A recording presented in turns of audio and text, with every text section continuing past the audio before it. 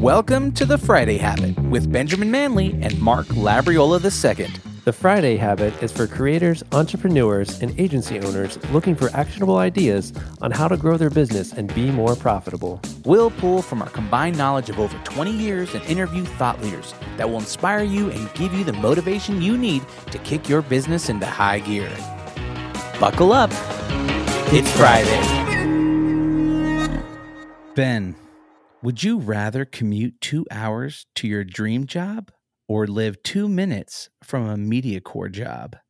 Wait, did you say MediaCorp job, or do you mean a mediocre job? Oh yeah, a mediocre job. Or a MediaCorp job. I don't know what a MediaCorp job is, but I'm intrigued by that job actually. Okay, gosh, 2 hour commute. Okay, you know what? If I loved my job, I think I would have to do a 2 hour commute because I could read and stuff on the way. But dude, that's 4 hours a day. I know, that's almost like half your workday just in driving. I know. And just think like how much time that would take away from my family. Oh, that sucks. Ooh, you're going deep on this. I take these too seriously. What would you do? You know what? I feel like I would want to do the commute because it would give me thinking time. Okay. I like it. Okay. That's beautiful. All right. Well, yeah, speaking of thinking time, beautiful segue. That's what we're talking about today. Yeah. And wait, what? Yeah. Did you know that? Yeah. Oh my gosh, sweet. Yeah. How convenient. Yeah, Yeah. I honestly, I mean, I feel like a MediaCorp job, or a mediocre job, as I also like to say, is something that, I don't know, after a while, don't you feel like your soul would start being sucked from your body? And then it's like even 2 minutes would feel like an eternity. It's like, why do I want to get to a job I hate faster? I want the commute to be long. Exactly, right? So I feel like, 2 hours, but then when you're there, it's like, oh, this is so great. And then you can just make up that time. Maybe you could work something out with your boss. Like, hey, I'm going to come in at like 6 and leave at 2. Yeah. Then you wake up at 4, hop on that train, spend all that time thinking. If my commute, so I ride my one wheel back and forth to work. So if my commute could be on my one wheel 2 hours each way, that would be like a blast. You would want to ride a one wheel for 2 hours straight? Oh, I have. Is that strange? I mean, yeah. Yeah, you'll get worn out, but hey, it's good for you. Yeah, and it's your dream job. Yeah, well, maybe that is my dream job. Just riding a one wheel. Yeah. Maybe you could dress up like a clown and ride your one wheel around town as a job. And you're commuting and working at the same time, and it's not mediocre at all. Perfect. Right. All right. If you all are enjoying the podcast, just wanted to say if you could subscribe and leave us a review in the Apple Podcast app, that would be super awesome. In the meantime, we're going to jump into our main topic, thinking time. Yeah, which is thinking time. Yes. And this comes from a book you and I both read. I read it more recent than you because you were the one who told me about the book. And I don't even think you told me on purpose. You had it like in the background of your video or something like that. And I was like, what's that book? Yep. You're like, this is a book. It's called The Road Less Stupid. Which is honestly one of the best titles I've ever heard. It is. The Road Less Stupid. Who doesn't want to take that? Nobody wants to take the road less stupid. Everyone wants to take the road less stupid. Nobody wants to take the road stupid. the road less smart. The stupid road. Yeah. Take the road that's stupid or the road that's less stupid. Yes, exactly. I think it's a play on a title from the road less traveled. Right, exactly.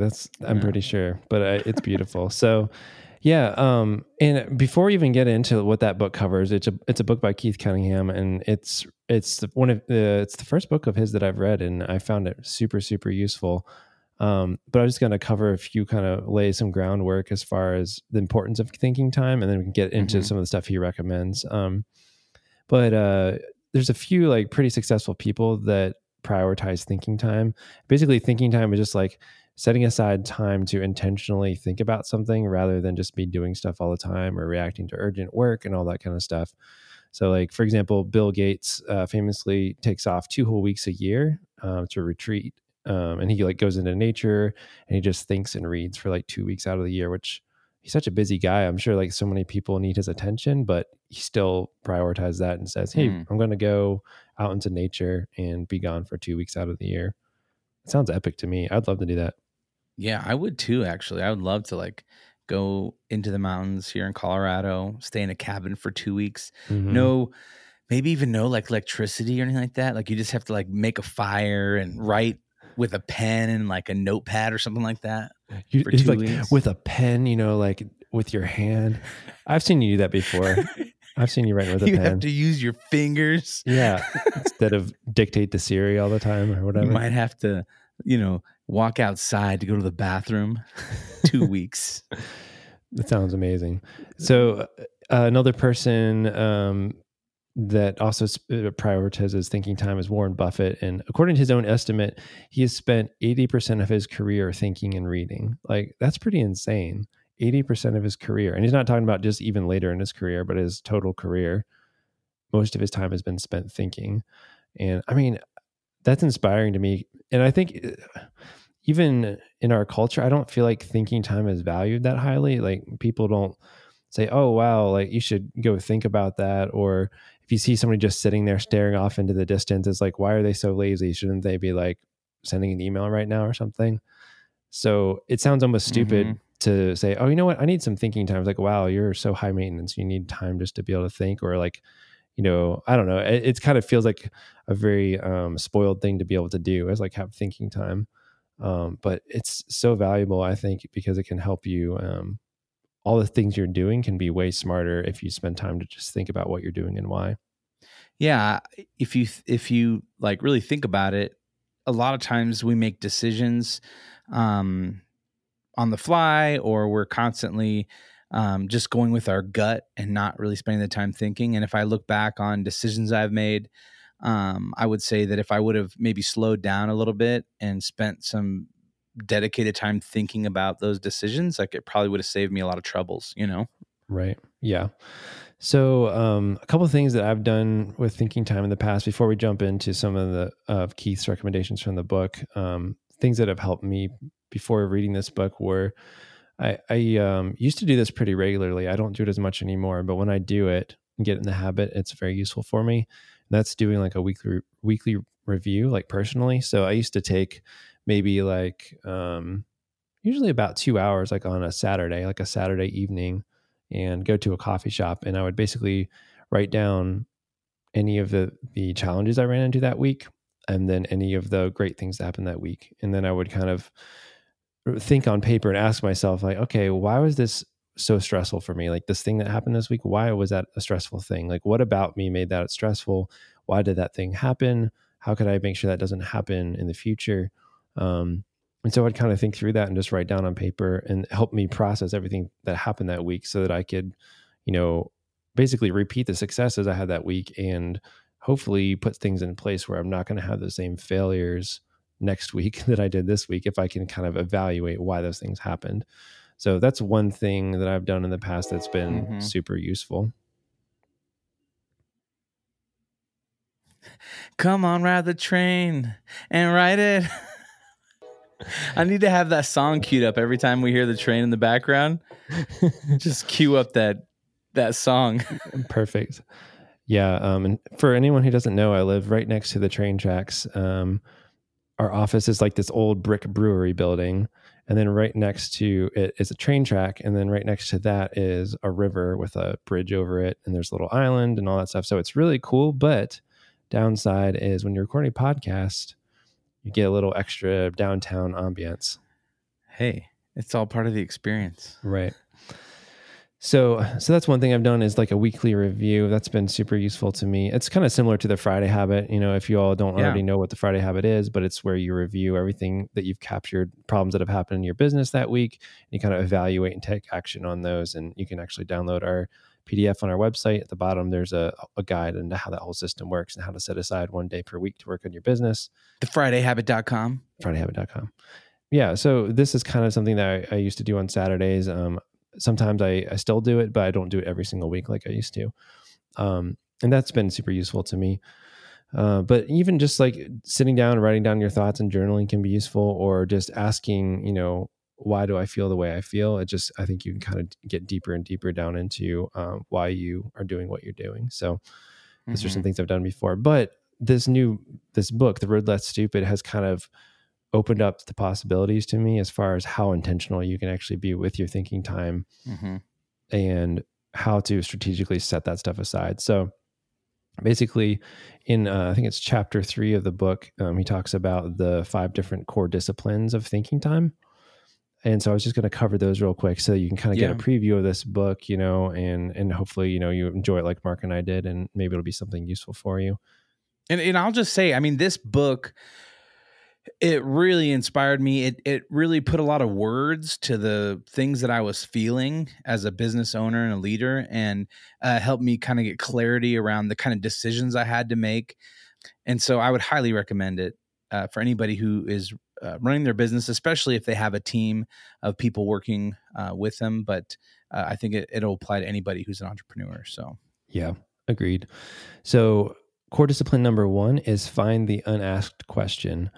And this is really interesting because the way he structures thinking time is he actually says, sit down, completely focus, try to, use the bathroom, get a drink of water, whatever you need to do so that you do not get distracted at all. Sit down and start your thinking time already knowing what the question you want to answer is, and start out with that question. So you can basically create a question that will help result in the clarity that you need and help you generate better choices. So what he actually says is, like, when you start out, sometimes you can start with one question, but the whole time just try asking better and better questions to yourself that will actually answer the real thing you want to answer. So, maybe the question is like, how can I get more business? But then the question is like, maybe it's not how can I get more business, but why aren't the leads that I'm getting that are coming in converting at a higher rate?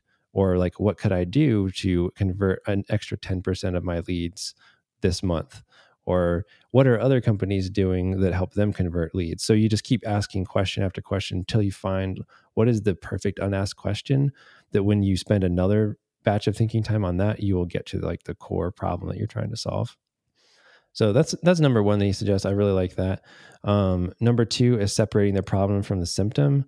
And basically that's to identify the real obstacle that's blocking your progress. So if you can basically sit down and try to figure out, okay, is this thing that I'm thinking about just a symptom? Like, let's say you're not getting enough leads. Maybe that's just a symptom of like your website needs to be redesigned, or maybe that's a symptom of, maybe your industry is moving in a new direction and you need to change business strategy. So like try to figure out like what is the real core problem, not just the symptom. Number 3 is you can spend thinking time to check your assumptions.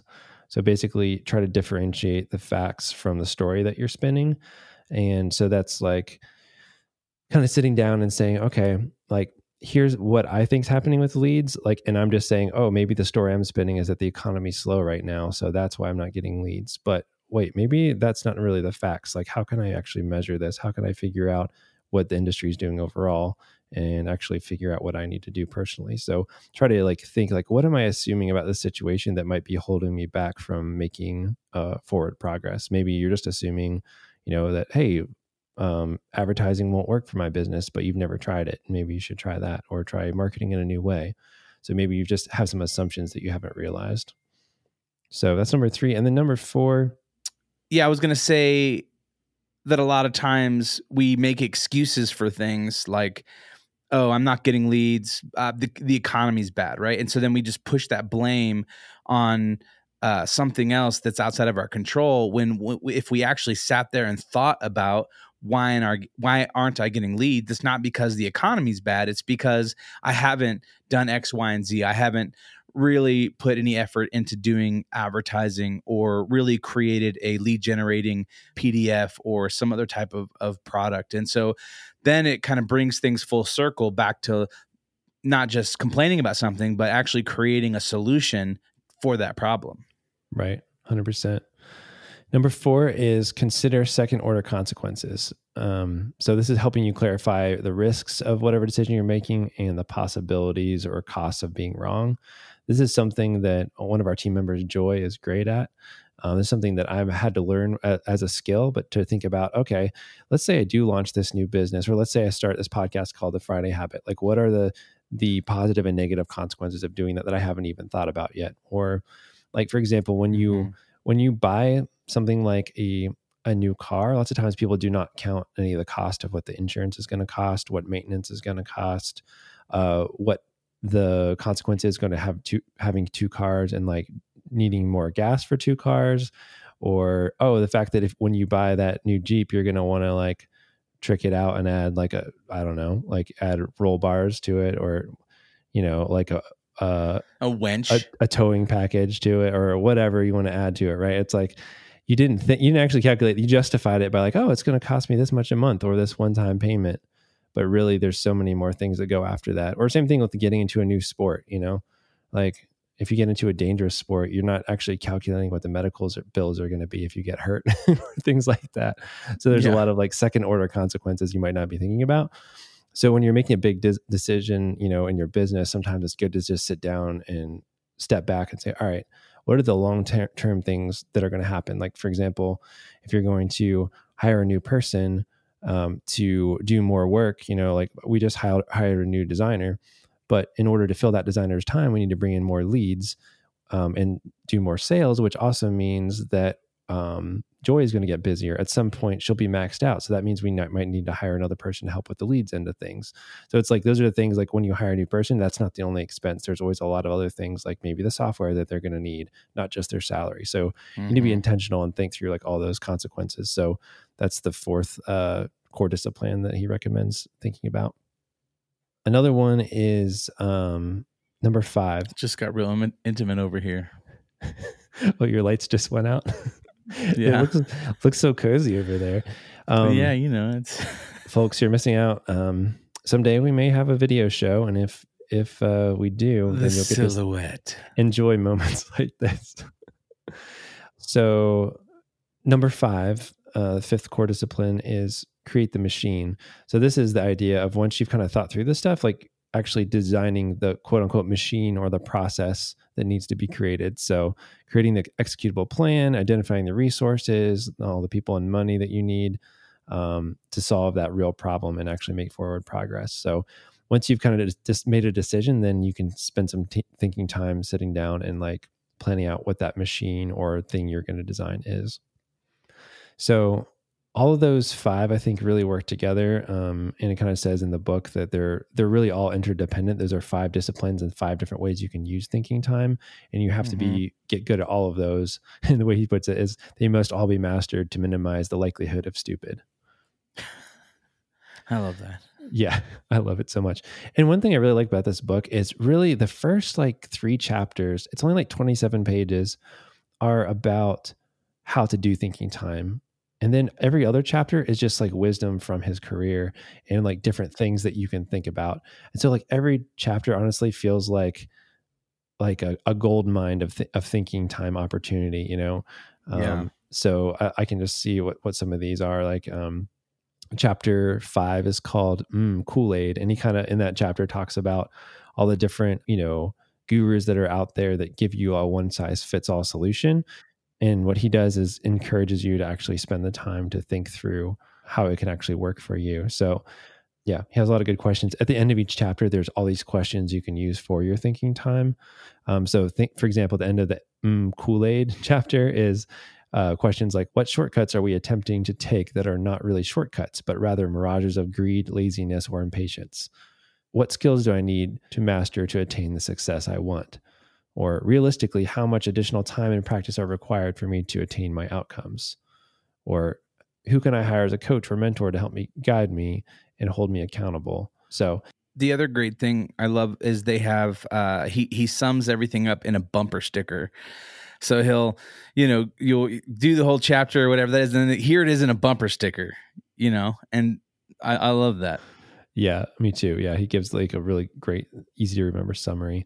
But every chapter, there's ones about like, here are like, I think it's like 5 things a CEO should never delegate, or I don't remember how many it is, but it was a few different core things like, hey, as a CEO, these are things that you should always be responsible for at your company. Even if you're systemizing your company, things that you should still keep an eye on as a CEO. So every chapter really honestly has so much wisdom and depth to it that I could spend weeks just thinking about that one topic. So I'm really looking forward to taking it slow and kind of going through all of those different times with thinking time. But yeah, that's the book that I'd recommend. And then a few little tips on like how to have successful thinking time would be using things like noise canceling headphones, maybe like an app that plays white noise, or there's an app that Mark and I really like called Portal for iOS that has some really cool like nature sounds and stuff that you can turn on to help you focus. Setting a timer for yourself. Timer. Yeah, exactly. Having some type of timer that, will go off when it's time to stop, but also keep you focused for that amount of time. I think that's super useful. In the book, Keith also recommends that you actually take your own, have your own space where the only thing you do is thinking time. He has like a specific chair that all he does in that chair is think. And he has a special notebook that he uses, a special pen, and it's basically he ritualizes it to the point where it's almost like a ceremony that he does. You know what I mean? So it kind of makes it, super, super focused so that he gets in that habit of, he's kind of like triggered into being in that mode when he sits in that chair, because he knows he respects that and is not going to answer his phone or get distracted. So I love that. And just the one last thing that he kind of has as a tip is pre-scheduling your thinking time. So when you think of a problem that, man, I really need to solve that, then as soon as you realize you have a problem you need to solve, immediately on your calendar, schedule in the next week or two an hour block for you to sit down and think about that and solve it. So when someone comes to you with a problem in your company, or there's a big thing that comes with the client, just know like, hey, I need to schedule thinking time for this so it doesn't get pushed by the wayside. Then when that thinking time comes up, respect it, sit down and try to figure out what the answer is to your question. I like this quote you have in here. Give me 6 hours to chop down a tree, and I will spend the first 4 sharpening the axe. Abraham Lincoln. Yeah, it's pretty awesome. Yeah, exactly. And that's the whole idea of thinking time. Like, spend more time thinking about what the perfect action is, and then you don't have to like waste so much time building a whole new service on your business when you didn't really think through what could go wrong, if you did that. So yeah, highly recommend it. What's our recap for this week? All right, so to recap, thinking time is critical because you can be more intentional. Make sure you have a plan for your thinking time and protect your time and keep it distraction free. Does that sound about right, Ben? It sounds perfect. Yes. And I would say your action item for this week is to block off 2 hours on your calendar next week, and then just decide ahead of time where you're going to go. It's distraction free, and what it is you're going to think about. Like, what's one of the biggest problems you want to figure out in your business or in your life? Block it off. Start off with a question, but don't feel like you have to just answer that question. Just keep asking better and better questions until you get to the real question you need to answer. That's fantastic. Go out, get the book, The Road Less Stupid. You won't regret it. Also, go to thefridayhabit.com to find show notes for this episode. There you can also find links to our websites and ways to get in touch. At the bottom of the page, you can download our guide to the Friday Habit system that will show you how to set aside one full day each week dedicated to working on your business instead of in your business. And if you enjoyed this episode, please subscribe and leave us a review in the Apple Podcast app. That's right. And guys, thanks so much for listening. Until next time, live every day like it's Friday.